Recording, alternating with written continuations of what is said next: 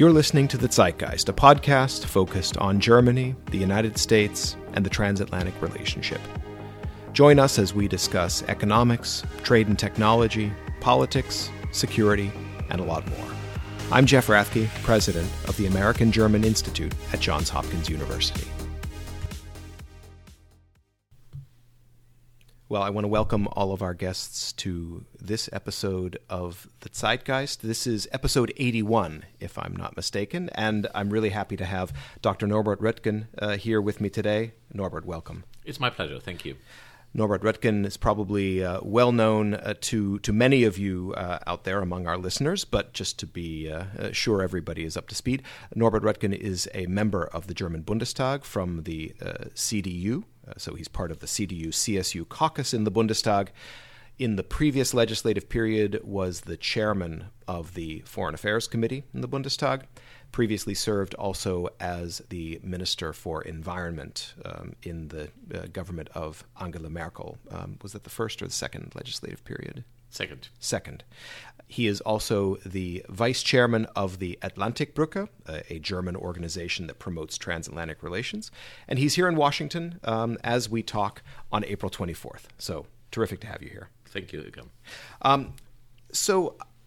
We've been talking to a number of members of the German Bundestag recently. We've had as guests in recent months Johannes Vogel from the FDP, Christian Dürr, the caucus leader in the Bundestag for the FDP, your colleague Roderich Kiesewetter. And so I'd like to maybe start with a fundamental question and get your assessment. Has Germany changed irrevocably since February 24th, 2022? Yes, I'm convinced of that. And I would add that Germany has as profoundly and quickly changed as I would say Germany as a country, as a nation, has never done since the end of World War II. We were a quite pacifist country, for example. We took more or less security granted, at least by the Americans. There was a saying after 1890 when the Iron Curtain broke down, we are encircled by friends. So all these matters of defense and weapons and equipping our military seemed not to be so important. And this was a kind of attitude. It was not just only a view. It was an attitude. And this is what has changed, the attitude. Now we know that security matters. Now we know that war has come back to Europe. Putin brought it back, and that we have flawed and insufficient capabilities, and so this has really changed. If anybody would have suggested 1.5 years ago that Germany delivers weapons to Ukraine in order to fight the Russian army, he would have been considered crazy and irresponsible. And this is the reality today, and I think this reality is going to stay. It's a fundamental new perspective on foreign policy, on Europe and the world. It's a paradigm shift, which will stay and endure. And so you've described some of the ways in which we see that shift, German delivery of weapons, for example, and I think we'll probably talk a little bit about the magnitude and the quality of those. But, of course, you are a representative of the German electorate. And is there something that you experience in your contact with voters, with your constituents, with people around Germany, not from governing circles, but is there something that indicates to you that this is a permanent, that this is an irrevocable shift? Of course, this implies to say something about the future, and you never know the future. Of course. But, of course, you can see how deeply rooted it is today. It is really something which has captured the empathy of voters, of ordinary people. It's has been a number one issue now for more than a year. It's talk everywhere about it. It was in the last year, 22, the dominant topic in the TV media debates. It is. You can see it in the newspapers.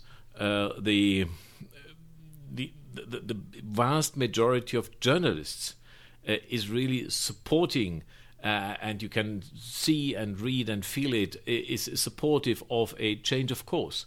And of course, I'm directly elected for the 8th time now, so I know my voters. I'm massively traveling across the country. I've written a book. I have my readings of the book, so I'm in a contact with many people.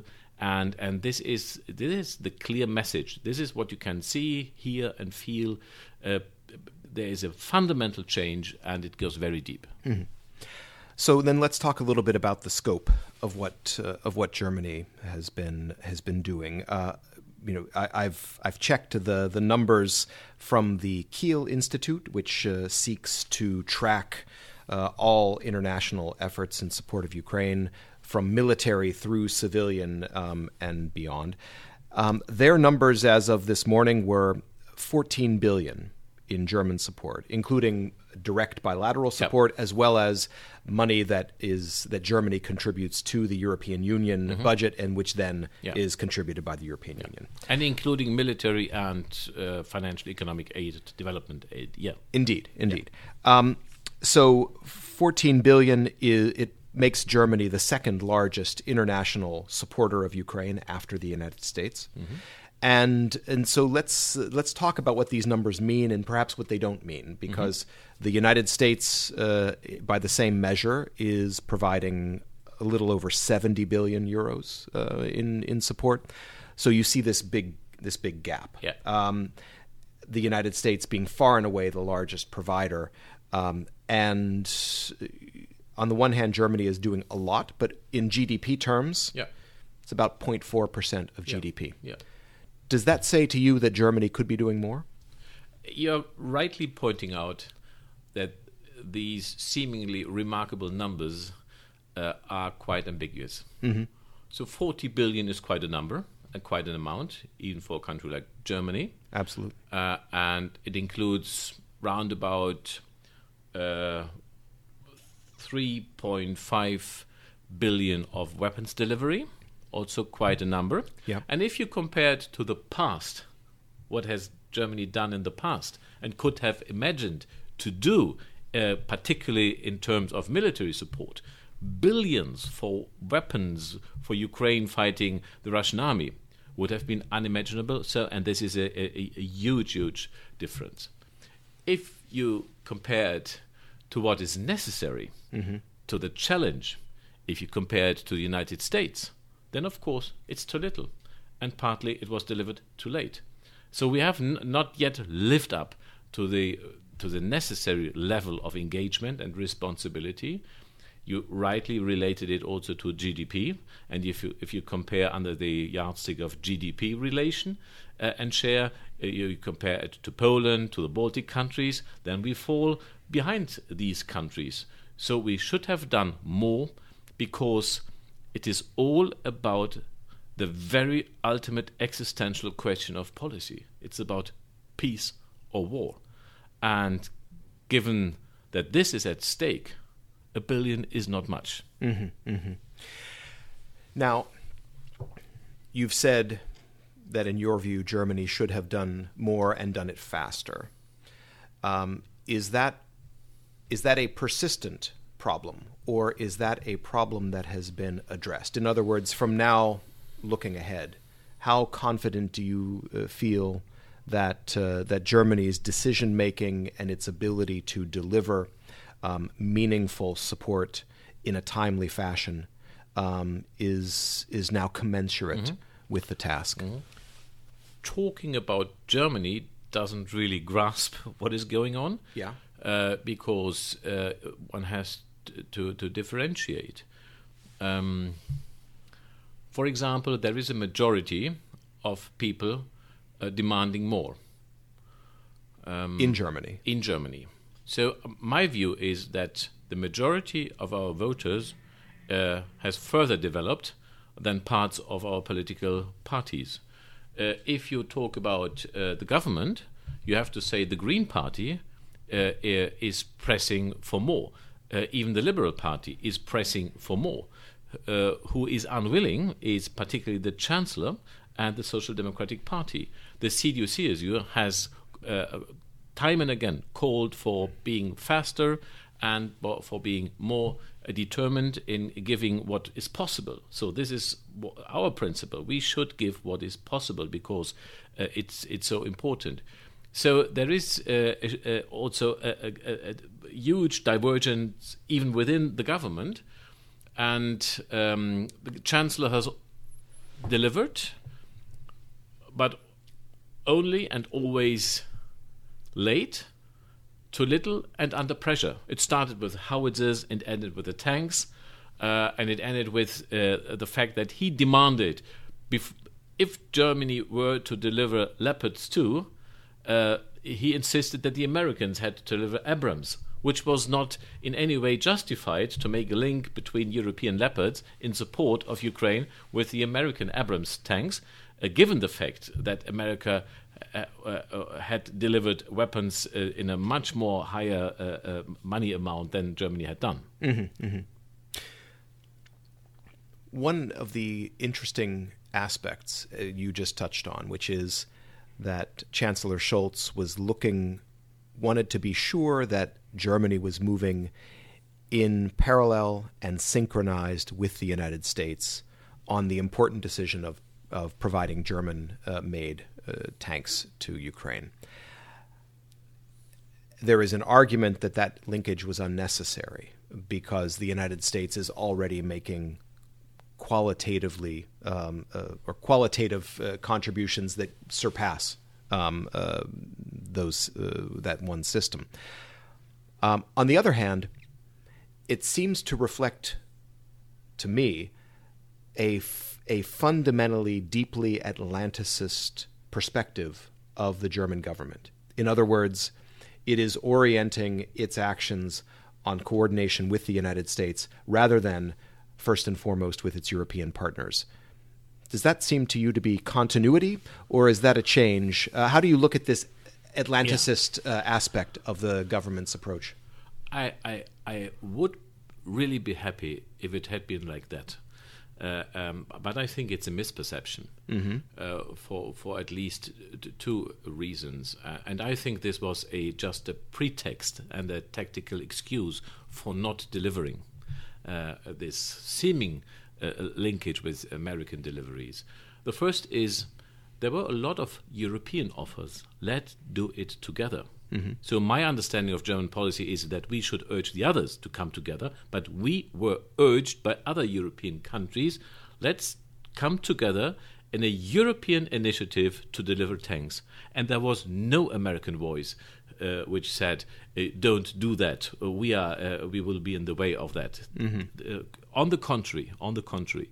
But the Chancellor simply ignored the European efforts for coming together and deliver as European countries to Ukraine. And on the other side, the second reason is it was everybody knew that the Americans did not have objections against the delivery of German Leopards to Ukraine. On the contrary, they were very much supportive of doing so. Mm-hmm. So I think he used and he really abused the transatlantic argument for not delivering, for not supplying Leopards tanks to Ukraine, and I think this is particularly unfortunate. I think the American administration had good arguments for particularly not delivering Abrams tanks. They are not that much useful, and the Americans had delivered so many other weapons, so they had a good argument.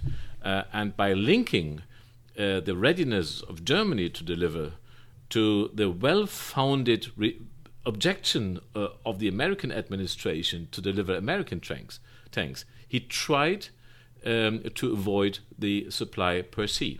And it showed the great transatlantic spirit of the American president. Despite a well-founded, publicly communicated decision not to deliver the Abrams tanks, to change the course in order to take away the tactical excuse of the German Chancellor. Mm-hmm. In his defense, though, once that decision was made, Germany delivered those Leopard 2 tanks fairly quickly. Yes. After that, we have delivered. And it subsequent turned out decisions... that some of the Europeans took even longer to live up to their promises. Yes, this was part of what happened then. We had fewer in the first round than we would wish to have. It were only 14, but then we delivered from our army an additional 4 tanks. So we have delivered then fairly, probably, and we kept our word. Yes. Mm-hmm. And subsequent decisions. So the German government has decided to provide a previous model, the Leopard 1 tank, to the Ukrainians, as well as to approve the delivery by Poland of MiG-29 aircraft that had originally come from the East German armed forces. Yeah. Those decisions have been taken fairly quickly and without any real political opposition. Are those unique outliers, or do you think that is the way these things are likely to proceed in the future, much more streamlined, quicker, and more effective? I do hope so. And I think it also reflects a new style and a new determination by the new defense minister, Boris Pistorius, who is not an educated defense politician. He comes from the Bundesland. He served as the Minister for the Interior, but he is seemingly doing a good job, and he has my full support for everything, which is now going much more quicker than in the past. And the decisions you mentioned were quickly taken and got applause and support, including the German opposition in Parliament. Mm-hmm. What about the sustainability of German support for Ukraine? Of course, you will have noticed in this country there is a public debate about the level and the sustainability of American support to Ukraine. The administration has been pretty adamant that it will do whatever it takes. On the other hand, it is a fair amount of money. How do you feel when you look at the situation in the German Bundestag, in the German public, and the broader European and transatlantic dynamic about the ability of Germany to sustain this? Yeah. So sustainability is the key word. It's all about sustainability. And there is no doubt that Putin has decided to go for the long haul. And he is a tactician, not a strategist, and his last tactical approach possible is going for the long haul to try to militarily exhaust Ukraine and to try to politically exhaust the Western democracies. So he's playing that game. And if we were to give up because the costs are too high and it takes too much effort and so on, we have to know what is at stake. If Putin only to some degree were to turn out as the winner of this horrible, aggressive, illegal war and the war as a crime, it would determine the fate of Europe for decades to come, and we would pay a super high price. So sustainability, it's all about sustainability, and I'm worried. This is exactly what I'm worried about. It depends on the future months. We are going to see the late spring, early summer offensive of the Ukrainian forces, and they are in a quite critical situation regarding ammunition and weapons. It's a structural problem. The ammunition for the weapons of Russian Soviet origin, of course, is produced in Russia, so they are running out of this ammunition. So they are more and more relying and depending on Western weapon supplies, including the ammunition, and our industrial production capacities, including the United States, are very limited. So there is visibly, without any surprise, a problem, and we have not started, or we have been very late to start to increase our production capacities, and haven't really done enough to increase these capacities. And so this is really what worries me. But we have to know that the possibility of a political settlement of this conflict has a military prerequisite, which is that Ukraine gains the upper hand on the battlefield. Understood. What about the transatlantic, the German-American or the U.S.-European dimension of the response? How do you feel? How confident do you feel, or where do you see the key issues in the transatlantic aspect? This horrible war has led to a revival of the transatlantic community of NATO, and this is only one aspect which reveals and gives evidence that Putin has strategically lost this war on every aspect. He has denied the very existence of Ukraine as a nation. He has created Ukraine as a nation, at least. He has made America come back as the European security power. He didn't want to see that. He has created two new members of NATO. And we are stronger now because Putin has revived the sense of our very existence.